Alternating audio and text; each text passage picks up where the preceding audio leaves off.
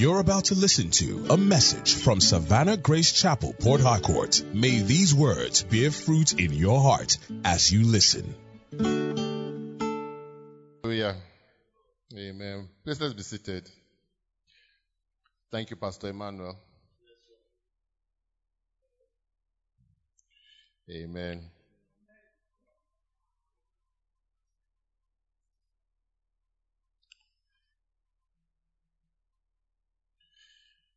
Glory to God.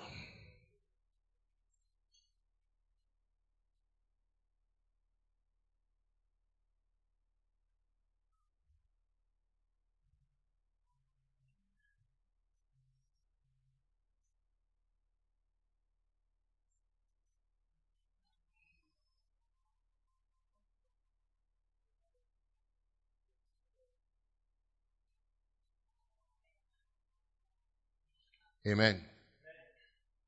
Okay, welcome to church. Amen. Hallelujah. Well,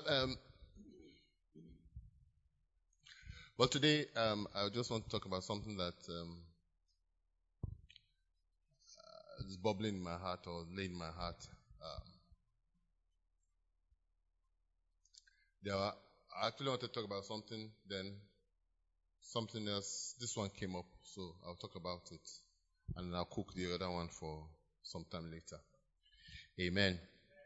Well, this evening I want to talk about what the title, and I am hoping it's just a one-off message. Amen. This evening, I don't know why it's important to me that I just preach one message instead of preaching a series. Amen. Hallelujah. This evening I want to preach about something I call the joy of the Lord. Amen. I don't know the title, so maybe after I finish, Lucky and them, they will give it the appropriate title. But let's talk about joy this evening. Amen.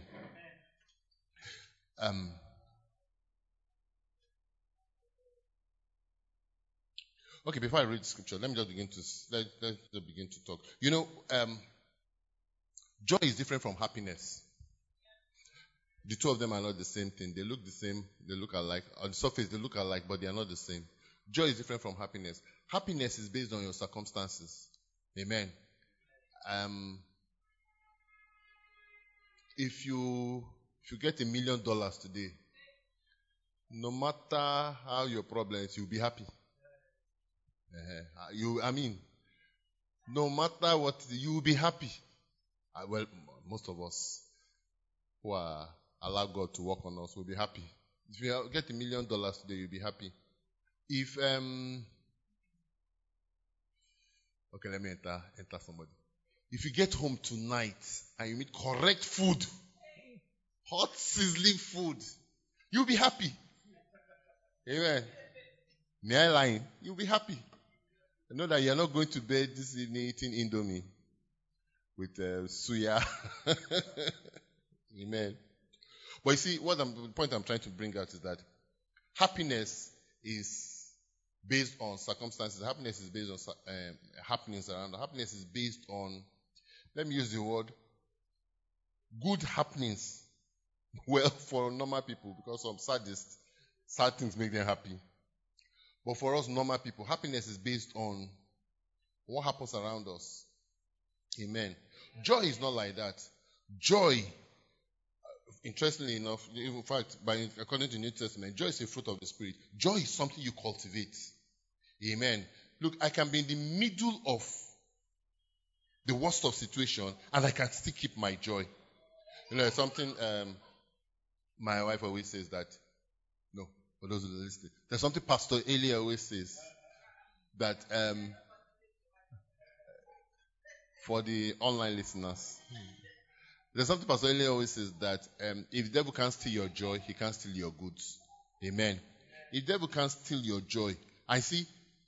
Now, why is it that say that is something from that statement? That means that your joy is something that can be stolen. That means it's permit me to use the word, is like it's an oxymoron or whatever, I don't know the English now. It's an intangible, tangible thing. I don't know if you understand what I mean. You can't see it, you can't touch it, but it's real. Amen. Now let's go to the first scripture I have here. All these people that like to preach my message before I preach it. Yeah? And they're not supposed to be technical people. Amen. Habakkuk chapter 3 from verse 17.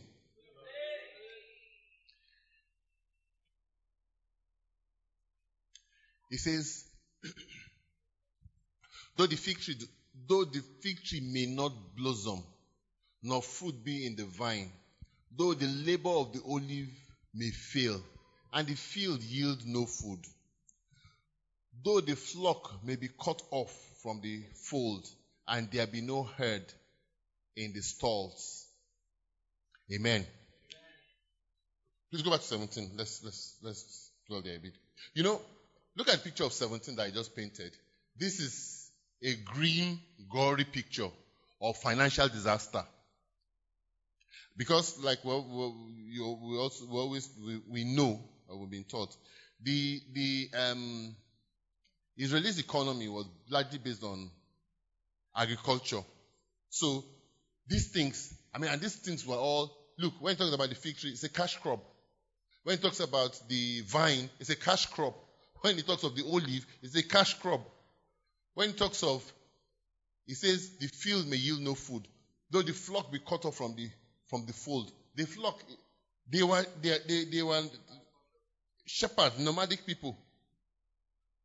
I say that, look, all these things may fail.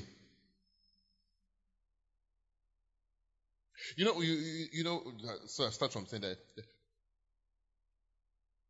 things happen to us in life.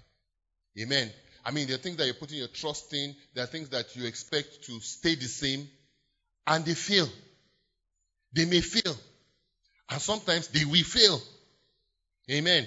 Let's not go into the reason and begin to propound any spiritual reason why they fail. Let's see what he says. Verse 18. He says, yet. He says, yet. In spite, let me use another word. He said, in spite of that. What says? I will rejoice in the Lord. I will joy in the God of my salvation. He says, I will rejoice in the Lord. See, it's not saying that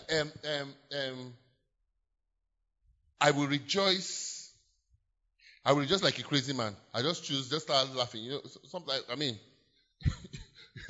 I've watched movies where the guy just loses everything. He goes totally bankrupt. Just sit down and start laughing. And that's not just laughing. He's laughing. His mind has just snapped. No, that's not what he's talking about our case. He says, yet I will. It's what I consciously do. It's what I make up my mind to do.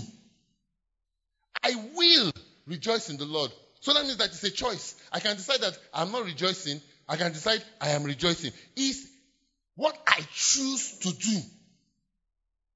I will rejoice in the Lord. And why am I rejoicing? How am I rejoicing? No, I am rejoicing in the Lord. You know what that immediately shows me? That I've taken my eyes off the situation and I've put it on God, who is the solution. Or I put it on God, who is bigger than the situation. Or let me put it another way. I put it on God, I put it on the Lord, who I believe is capable of changing the situation. But it's a choice. It's what I choose to do. It doesn't, see, you know what it's saying from here? It doesn't come natural. It doesn't just come. It's not a big man of faith, big man of the spirit. Oh, so when things happen to me, I just I've reached levels. No. Around 2000 or so, bad story, but around 2000 or so, there was a story of one pastor that committed suicide. I don't know if you heard about it. He had a big church. He had a flourishing church. He had a happy family. Well, seemed to have a happy family. I don't even know. I never followed up the case because it was not good news to me. But he had a flourishing church. His family was happy, looked happy, and the guy killed himself. I don't know what it was. Something must have happened, and he just couldn't see beyond it. I will. And that's some of my emphasis this evening is that, see, make up your mind that whatever happens, someone from 17 what said, look at the picture he painted in 17. I mean, it was a picture of total disaster. It was a picture of calamity. It was a picture of what else? He said, yet I make up my mind to rejoice in the Lord. Amen. It's a choice we make. It's a choice we make that we will rejoice despite what is happening around us, what has happened, what has not happened. I choose to rejoice in the Lord. He says again, I will joy in the God of my salvation. Hallelujah. I will joy in the God of my salvation. He says, my joy will be in the God of my salvation. And what is the word salvation? Deliverance. So you see why he's rejoicing in the Lord, why he can joy in the Lord, because he knows God is his salvation.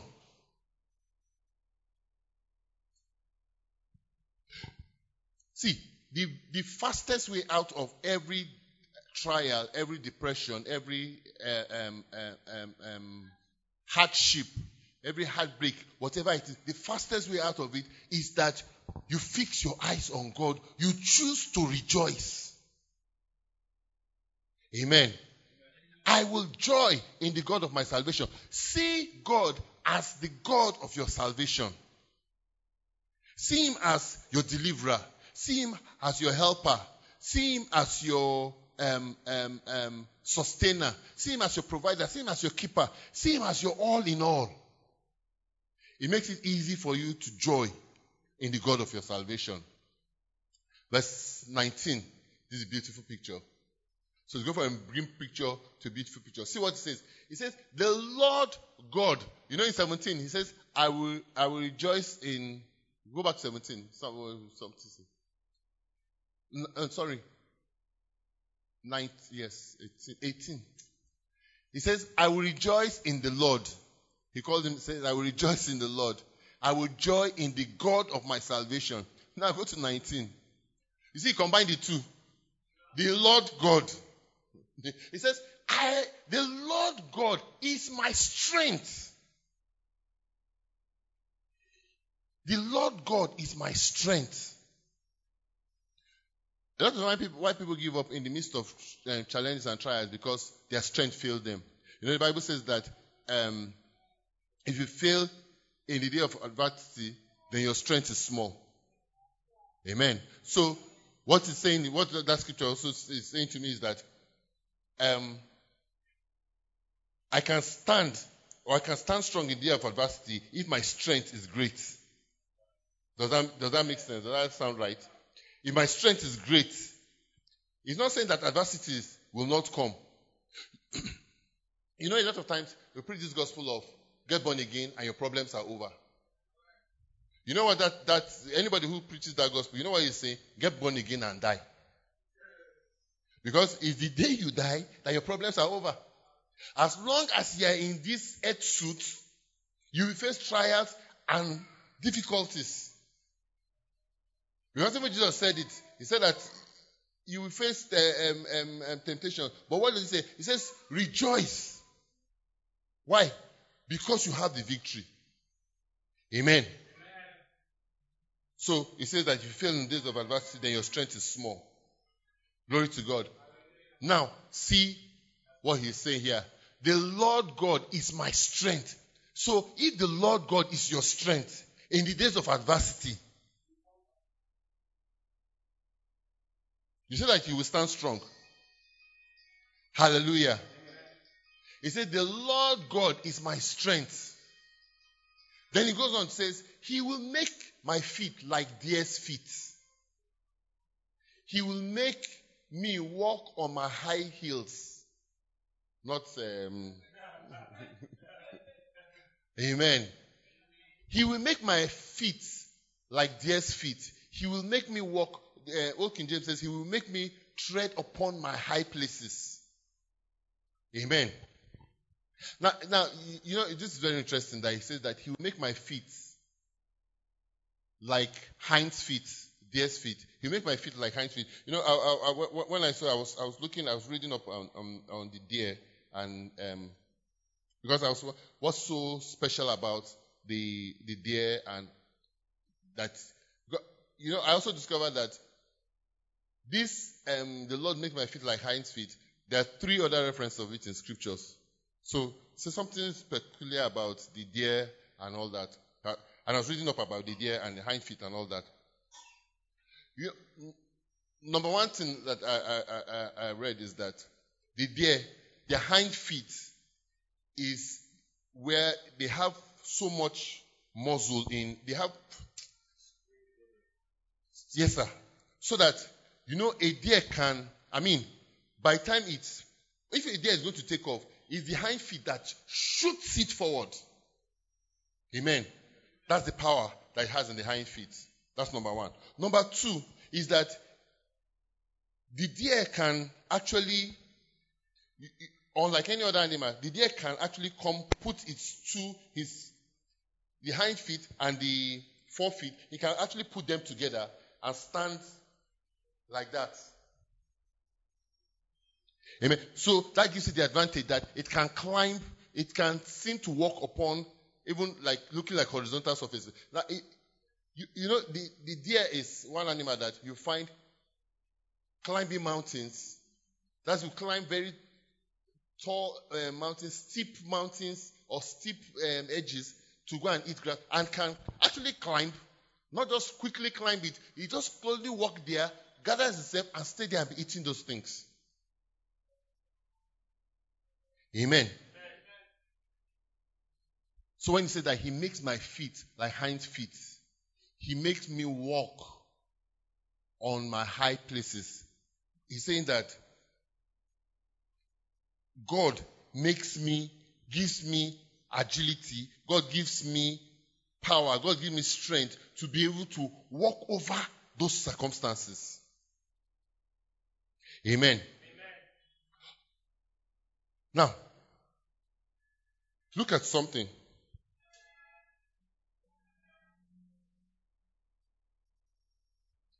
He says, go back to 18. He says, please combine 18 and 19 so that I just will not be doing plenty. He says, yet I will rejoice in the Lord. I will joy in the God of my salvation. The Lord God is my strength. He will make my feet.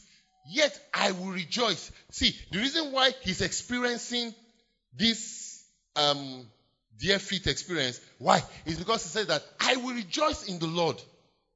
And what we're saying that how do we overcome difficult times and how do we overcome difficult situations is that we choose to rejoice in the Lord in the midst of it.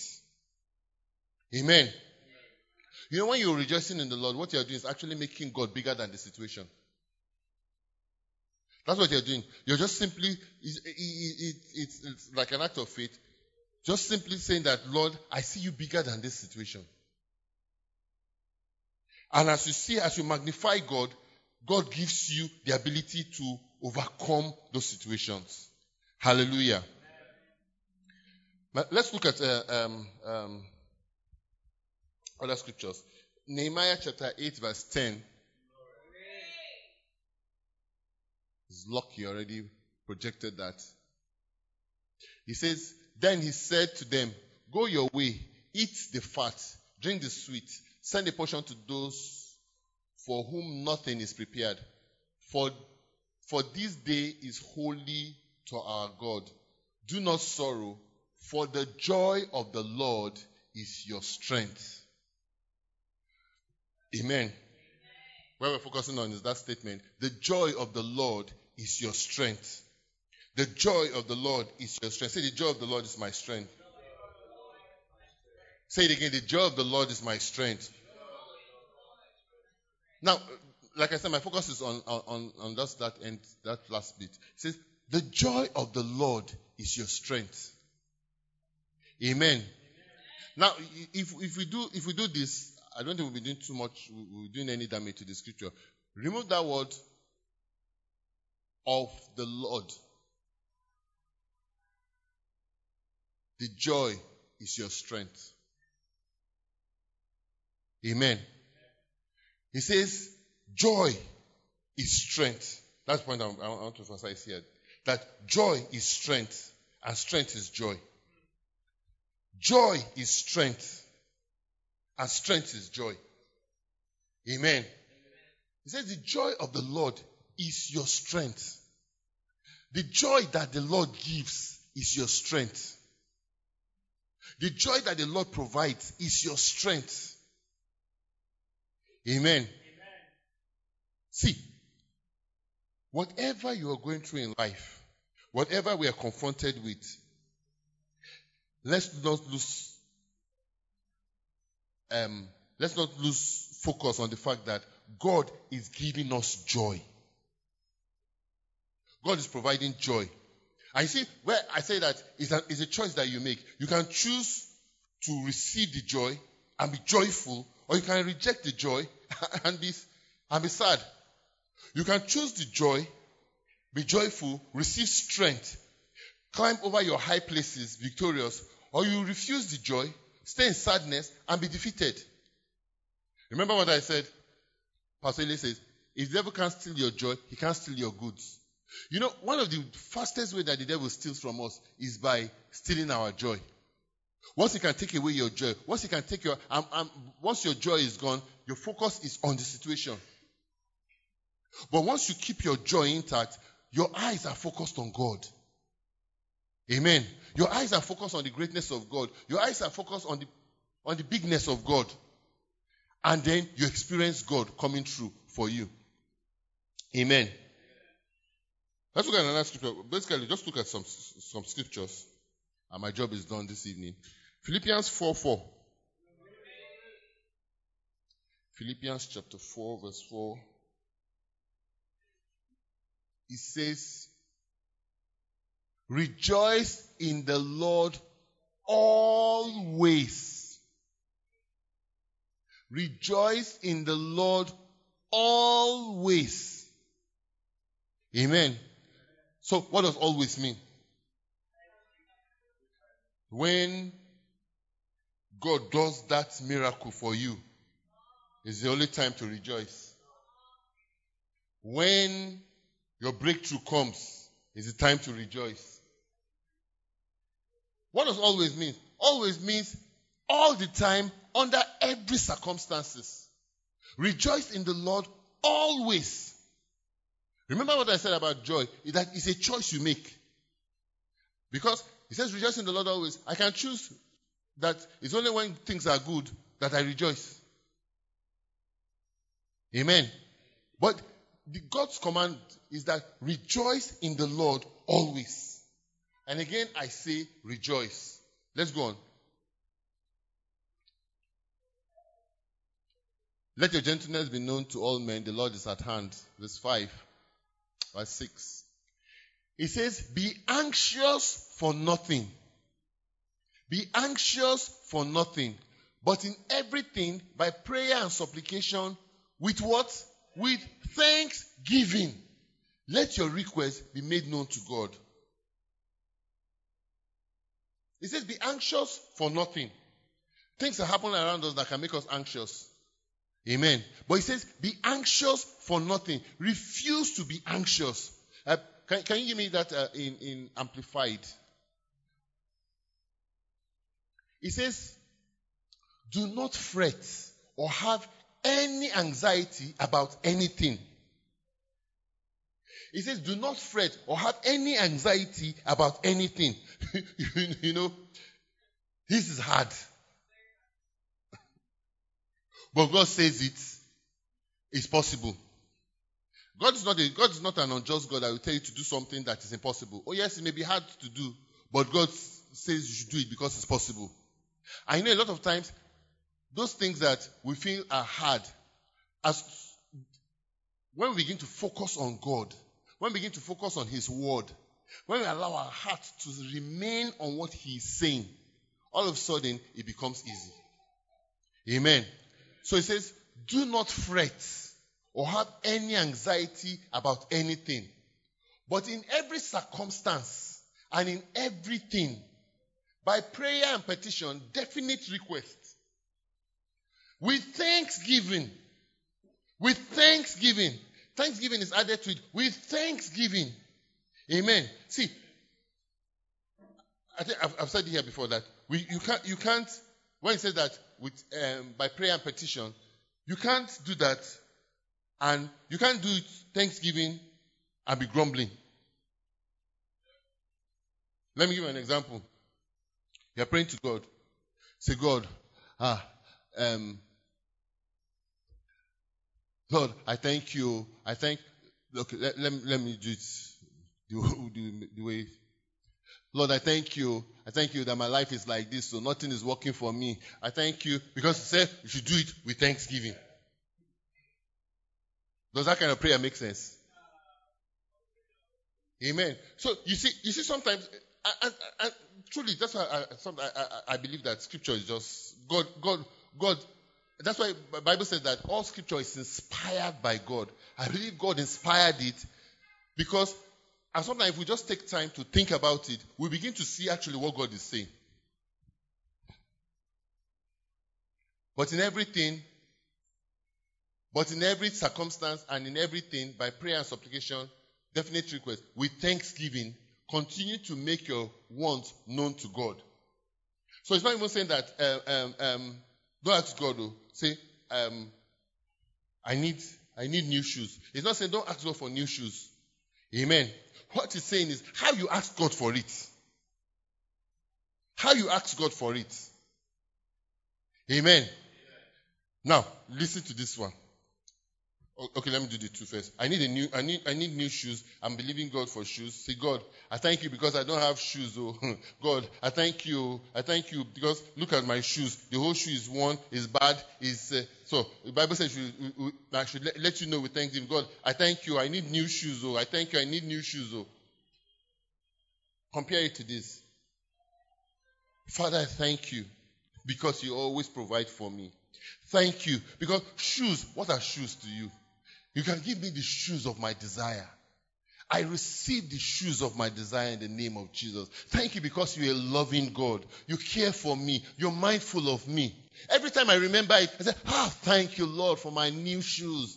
Because Amplified says that continue to make your wants known to God. So how can I continue to make my wants known to God that doesn't sound like unbelief? Is that I'm constantly thanking Him for it. Amen. Hallelujah. And what's the result? Verse what now? 8. Okay.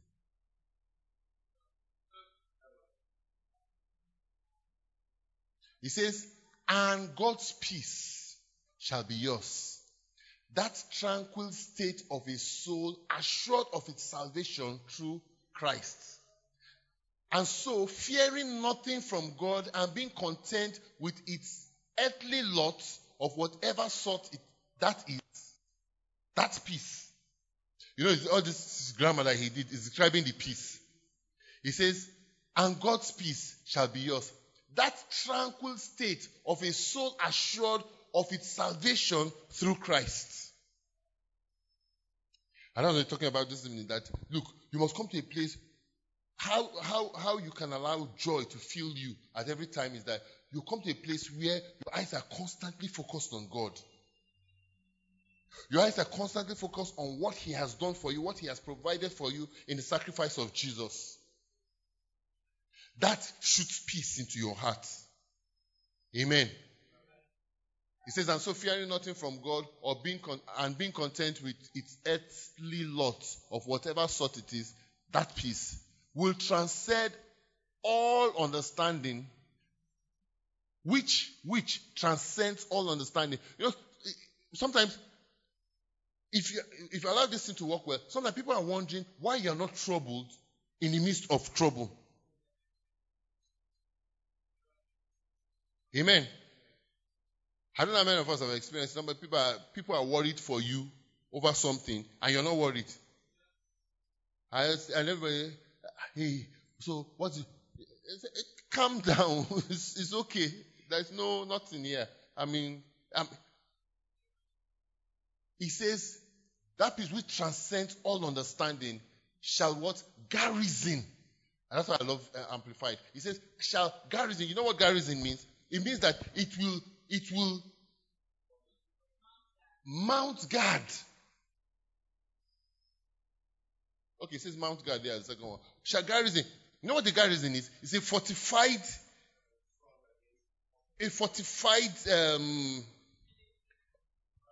installation against encroachment. Nothing can come in. Nothing can come in. That's a garrison. He says that peace of God will garrison your heart. See, I repeat again. Pastor Ele said, if the devil can't steal your joy, he can't steal your goods. What the devil tries to steal is your joy.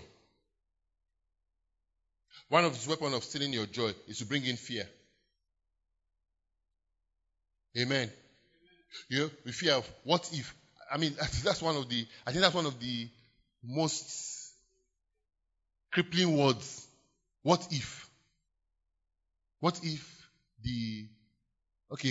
I'm believing God, the money will come. But what if the money doesn't come? What if, I'm believing God for my health. What if I don't recover? I'm believing God for this. What if it doesn't happen? What if this fails? What if that doesn't work? What if? Just stay on what if. I know you can stay on what if, and what if just becomes, all of a sudden, just becomes a just huge monster. It becomes, in quotes, a reality that is not real. But it says that God's peace will garrison your heart. God's peace will mount garrison around your heart so that that fear cannot penetrate. The fear comes and bounces back. The fear is coming. What if you say no? What if what? God, what if it happens sooner than I expect? With the God I serve, God doesn't fail. Can't start failing on my case. Amen. He says the fear of God shall garrison and mount guard over your hearts and minds in Christ Jesus.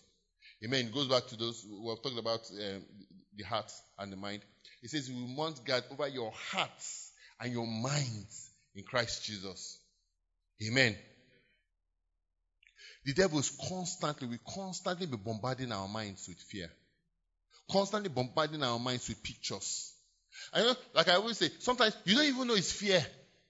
Because it's just subtle, it just looks, it's just normal that I am worried about some things. It's just human. A reasonable human being should worry about some things. But that's normal, regular, okay worry is opening the door for the devil to operate. Because it's opening the door for the devil to take your attention and your focus off God and put it on the situation. He says the peace of God will garrison and mount guard over your heart and your mind. It's a choice you make. Amen. Hallelujah. Let's look at another scripture. Romans 12:12. Romans chapter 12 verse 12. It says, rejoice and exult in hope. Be steadfast and patient in suffering and tribulation. Be constant in prayer. Please give me, okay. Exult. It says, rejoicing in hope, patient in tribulation, continuing steadfastly in prayer. Rejoicing in hope. Rejoicing in hope. You know this word hope. It actually means, I look at it and this hope, there are different words that mean hope, but this one it says it's an expectation of something. Of course, we always say that hope, a definition of hope is confident expectation of good. So it's still in line with that. But it said an expectation for something. Rejoicing in your expectation. Now, do you see what it's saying here? I cannot be expecting, if I'm in the midst of a challenge, I cannot be expecting disaster and rejoice. Do you understand? Say, rejoicing in hope. Rejoicing in, another word we say of hope is the picture that we see. Rejoicing in the picture that you see. So, everything is failing. What picture do you see? Things are not working. What picture do you see? The economy is terrible. What picture do you see? Rejoicing in that picture. Amen. So that means that I must constantly, and going back to what I'm talking about in mind, I must be constantly, permit me to use this word and explain this way. I must be constantly recalibrating my pictures. You know what that means? I must constantly working on those pictures I see. I must be constantly shifting my mind back to the right pictures. Thank you, sir. I must be constantly correcting, thank you very much, correcting the pictures. Rejoicing in hope. You can't rejoice in the negative pictures. Amen. You can't rejoice in negative pictures. I mean, a young person sick on a dying bed, say, oh, well, I'm rejoicing, at least I'm going to heaven. No, that's comfort. It's in old, how does the Bible say, that at 120, you're rejoicing and it's time to go. Call all the children, bless them, grandchildren, bless them. I mean, you're rejoicing. Say, I'm checking out, man. It's like you're going abroad on vacation. You're not going abroad and you're crying. If I give you a ticket now to go to Paris. Women. Okay, let's paint it their way. I give you a ticket to go to Paris shopping, and I give you a unlimited credit card to go to Paris. You won't be crying as you're packing your things. Oh, I'm going to Paris. Oh, I don't want to go. No, you're happy. You're packing. You're not sleeping. It's not yet time to go to the airport. We don't want any problem at the airport. I want to get to the airport on time. That means the digression. See, that's how dying should be for us as Christians. When it's time to go, you are happy. I've done everything. I'm fulfilled. I'm satisfied. I'm done with this world. I've finished everything that the Father said to do. I've finished on my assignment here. I'm ready to go. It's still part of it. Let's come back to what we're talking about. Rejoicing in hope. And I like that word, say correct. Constantly, we are constantly correcting the picture. Constantly correcting the picture. Constantly correcting the pictures. Because life will continue to throw all manner of pictures at you. Amen. Rejoicing in hope. Again, we can see that it's a choice. Amen. It's something you choose to do. Because I can, if I don't choose to correct the pictures, there's nothing to rejoice about.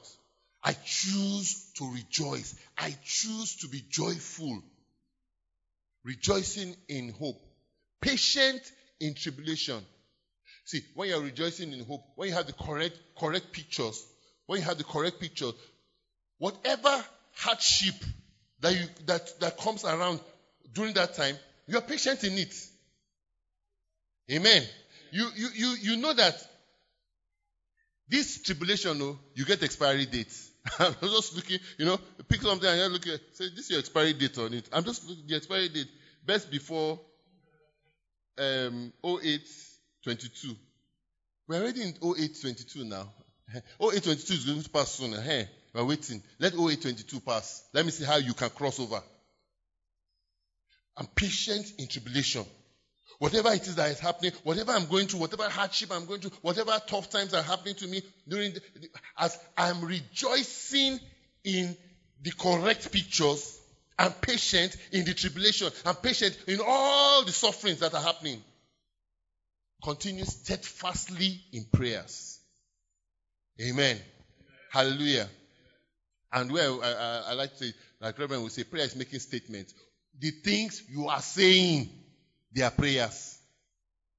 Amen. We know the story very well. When the children of, when the sent spies God said to send spies to go and check out the land, the land of Canaan. And the spies came back. 10 of them had an evil report. 2 had a good report. And God said, what my emphasis in that story is what God said about, they came and said, the land is like God's, but the land is a land that eats its inhabitants, da, da, da, da, da, da, da, da. And what did God say? He says, as you have spoken in my ear, so will I do. That's prayers. Because a general definition of prayers is talking to God, Abi. So God said, as you have spoken in my ears, so will I do. The prayers you have prayed, I will answer it. That's what God was telling them. So he says, continue steadfastly in prayers. Continue steadfastly, saying the right things. Saying the right things based on the right pictures that you are seeing. Based on the pictures you are rejoicing in. Amen. Hallelujah. Rejoicing in hope. Glory to God. Romans chapter 15 verse 13.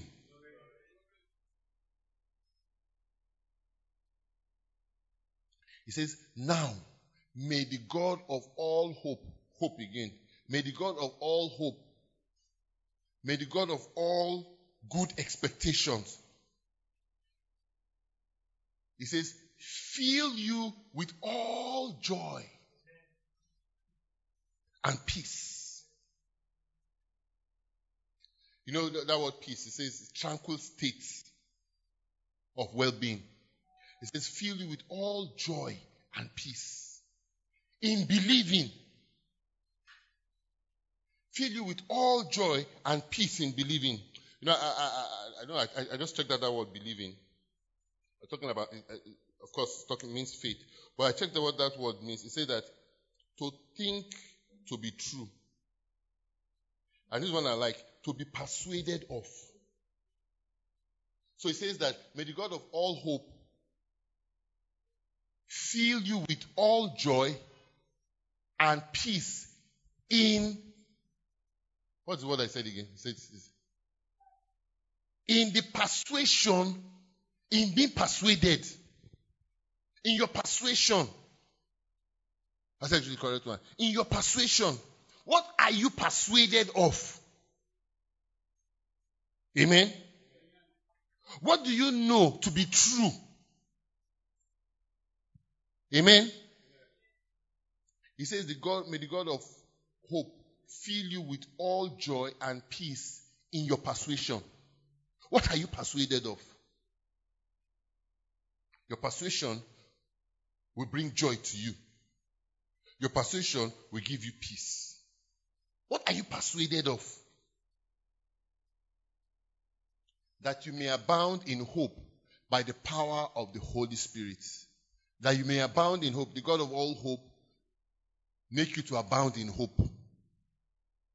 The God of all confident expectation of good make you to abound in this confident expectation of good. You know that word abound? It means make you to be surplus. Can you give me another translation? Like, let's say amplified.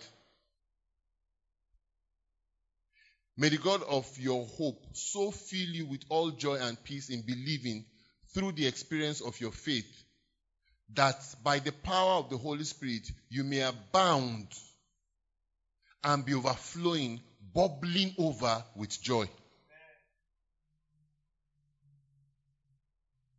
Bubbling over with hope. Bubbling over with hope. May the God of your hope, may the God of your expectation, may the God of your confident expectation of good the God in whom you have a confident expectation that things will work for your good. That this thing is turning around to your benefit. Is it for your benefit? Amen.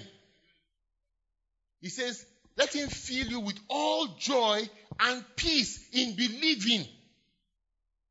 In your persuasion. You must be persuaded that God is a good God and God is taking care of you. You must be persuaded that God can handle this situation, or rather that God has taken care of this situation. You must be persuaded that this situation is not going to consume you. That you are going to consume this situation. You must be persuaded that you will see the end of this situation. You must be persuaded of it. If you're not persuaded of it, you cannot be joyful. Amen. You must be persuaded of it. I say, may the God of your hope fill you with all joy and peace in this persuasion, that by the power of the Holy Spirit you may abound and be overflowing, bubbling over with hope. Amen. So you see, it's the Holy Spirit that now continues to give you pictures. Let me explain the way that's coming to me. You know, when he said that may the God of your hope, what's your first hope? What's the first picture you have in every situation? The victory that Jesus has won you.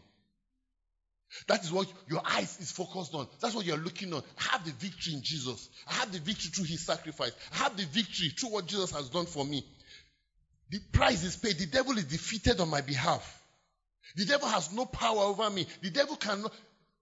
Let me give you an example. Maybe I'm going through a health crisis, and I'm saying, no, the devil cannot take me out.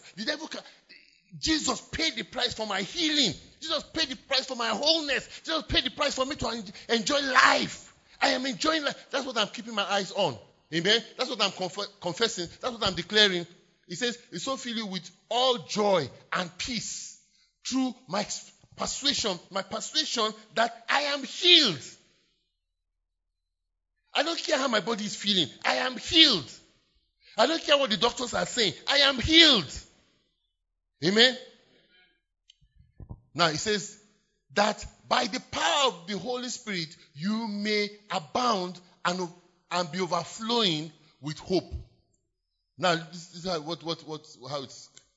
It says that by the power of the Holy Spirit you may abound and be overflowing, bubbling over with pictures. So see what happens. I have this picture. That's the first picture I have. That's the first picture I hold on to. The Holy Ghost comes upon me. Then God fills me with joy and peace. Then the Holy Spirit comes upon me and begins to give me pictures. That's when I begin to see possibility of me getting up from this sick bed. I see myself going about my normal life. I even begin to catch pictures of what I'm supposed to do next year, despite the fact that the doctors have told me that I'm going to die this year. But I can see myself in the next 5, 10 years. I can see me doing things. I can see myself beyond this situation. The Holy Spirit is filling me with pictures. All of a sudden, those pictures are energizing me. All of a sudden, those pictures are giving me hope. All of a sudden, those pictures are stirring my faith up. And then I begin to think, no, I don't have to die. I don't have to die. I can live. I cut across every other area of life. I'm faced with one situation. I'm faced with a challenge. I fix my eyes on the finished works of Jesus. I see what he has done for me. I rejoice in it. I begin to declare it. I begin to speak it. Then God fills my heart with peace. God fills my heart with joy. Then the Holy Spirit begins to paint new pictures to me. He begins to paint pictures of victory. He begins to paint pictures of deliverance. He begins to paint pictures of breakthroughs.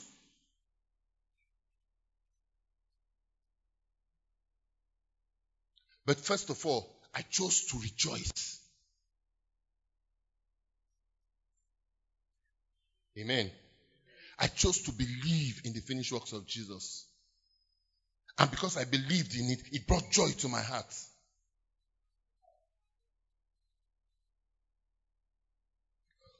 What are you looking at? What are you focusing on in the events of life? Amen. Like I said, it's sometimes, depending on what you are going through, sometimes it's hard work. And that's the hard work we are called to do. It's hard work that I constantly keep my mind on what Christ has done for me. I constantly remind myself that in Him I have victory. I constantly remind myself that God loves me and He's working out everything for my good. I constantly remind myself that if God did not withhold Jesus from me, He's not withholding any good thing from me. I constantly speak it to myself. And sometimes is that we need to begin to speak those things we need to begin to, permit me to use what, we need to practice rejoicing when everything is good, so that it becomes a way of life with us. No, if you're waiting till you get into the rut before you begin to rejoice, it will be difficult, because it's not a habit. It's not your habit. But when I train myself, I teach myself to always rejoice in the Lord. I teach myself to always be joyful in God. And I say the word that we teach ourselves. You train yourself to always rejoice in the Lord. Philippians 4:4 that we read. Rejoice in the Lord always. Again, I say rejoice. It's something I choose to do.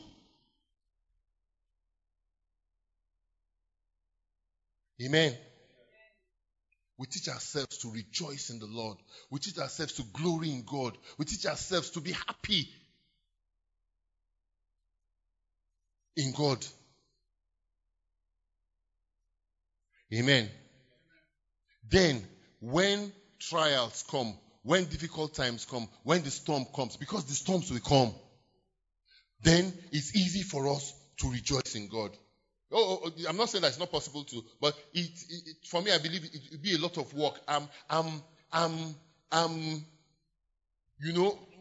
Winding myself from zero, trying to get myself to rejoice. I'm thinking of all sorts of things. But I've made it a lifestyle to constantly glorify God. And when I say glorify God, magnify Him. Make Him bigger than everything. So that when I'm faced with trials, I can easily take my eyes off them and look upon God. I begin to praise Him. Amen. I believe that's why David was described as a man after God's heart. He was somebody who knew how to praise God, was David. I read his Psalms. Sometimes even complaining, God, this. Yet I will rejoice in God. He begins to praise God. He begins to, let's not use our word, he begins to psych God. Say, God, you too much. God, you too much. You sabi this thing. You can't fail now. Now you.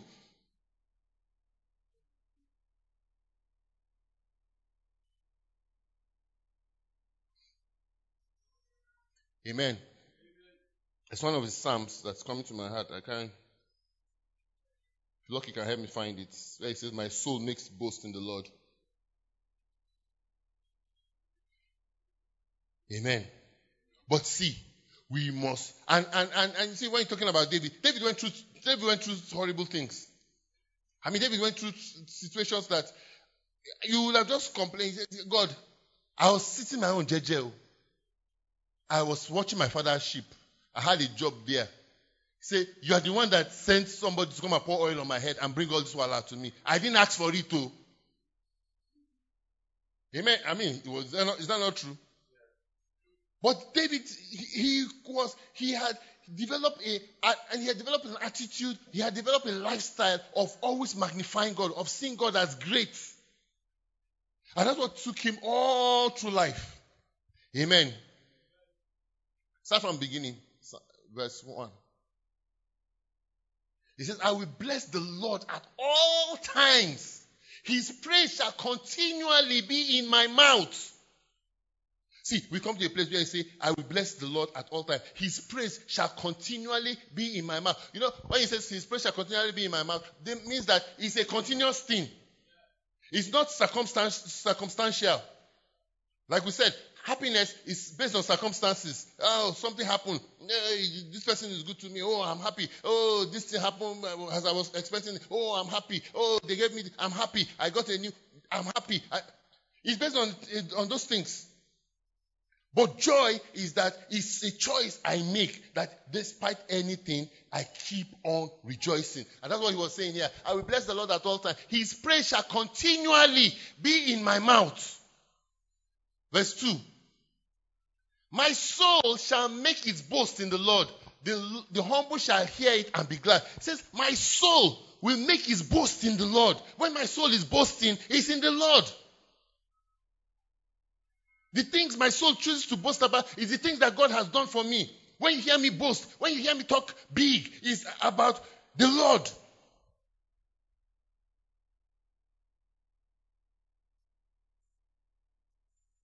Amen. You know, people are quick to give excuses for, reasons for when things go wrong. You know, it's because I don't know anybody in the place. If I knew somebody in the company, I would have gotten the job. It's because this thing happened. It's because... You know what you're doing? You're putting your boast in your strength. It may not be your own personal strength, but in the strength of who I know, who knows somebody, who knows this person that knows that person. Because sometimes say, I hear it say, your breakthrough is just, how do they say that? Your breakthrough is just, I think they say it's just two persons away. One person who knows one person. My boast is not in that. David is saying, my boast is not in that. My soul shall make its boast in the Lord. I am bragging big on what God has done for me. And for us as believers, we are bragging big in the finished works of Jesus. It says, the humble shall hear it and be glad. Okay, let's say oh, magnify the Lord with me. Let's exalt his name together. Go on. I sought the Lord and he heard me and delivered me from all my fears. Is it possible to be delivered from all your fears? Answer. Is it possible to be delivered from all your fears? The psalmist says that I sought the Lord and he heard me and delivered me from all my fears. Amen. I remember we said that fear is one of the weapons the devil uses to gain an inroad, to steal our joy. Amen. They looked to him and were radiant, and their faces were not ashamed.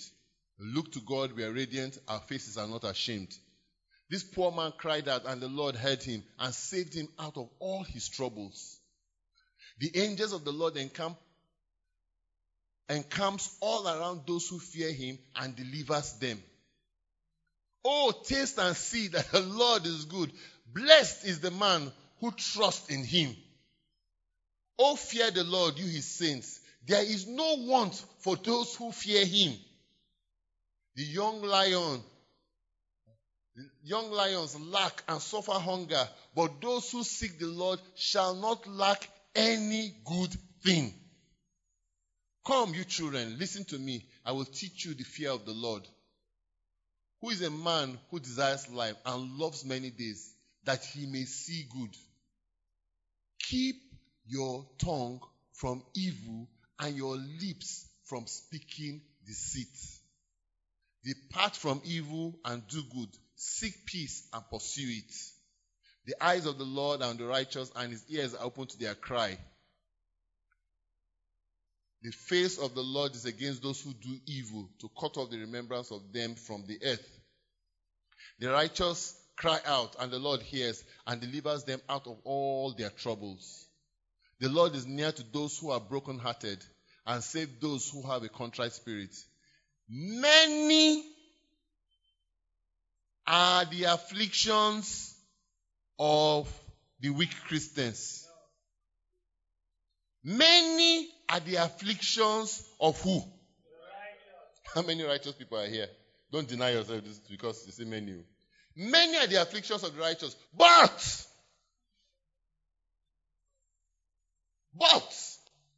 the Lord delivers him out of all the big ones. The Lord delivers him out of them all. Amen. Is that all? He guards all his bones. Not one of them is broken. Evil shall slay the wicked, and those who hate the righteous shall be condemned. The Lord redeems the soul of his servant, and none of those who put their trust in him shall be condemned. Okay, let's stop here. Plead my case, O Lord. Fight. Oh, Pastor Lucky. The Lord redeems the soul of the servant, and none of them who trust him shall be condemned. Now, I believe the Holy Spirit brought this scripture to show what I'm saying. This is what this kind of man that David was. Can you see that even in this psalm, David is still talking about some of the things that he's going through, but because we're talking about when the Bible said that let your request be made with thanksgiving. Can you see that David is still talking, but it's in his praising of God that he's even mentioning the troubles that he's going through. This guy, many are the afflictions of the righteous. What's compared? The Lord delivers him out of them all. I'm delivered out of them all. If you go through this psalm again, you see where David's focus, where David's attention was on. His attention was on God. And all through this psalm, we see him magnifying God, making God bigger than anything that he was going through. Amen. As you magnify God, as you make him big, amen, you gain victory. You gain, let me use this word, you gain ascendancy. That means you gain heights. Amen. You gain heights of victory. But see, you must choose to rejoice. You must choose to rejoice. Let me end with where we started from. Habakkuk chapter 3 verse 17.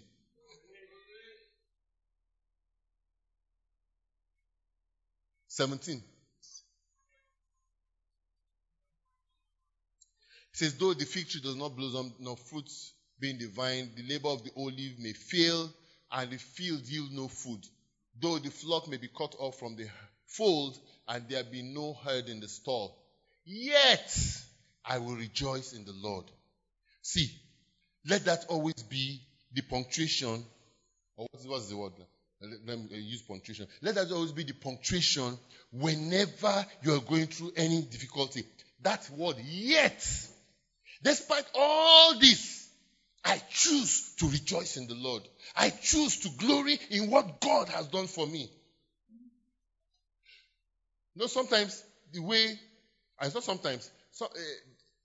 we talk about our problems, maybe a lot of people, believers don't know it, but the way you talk about your problems is you're actually glorifying Satan.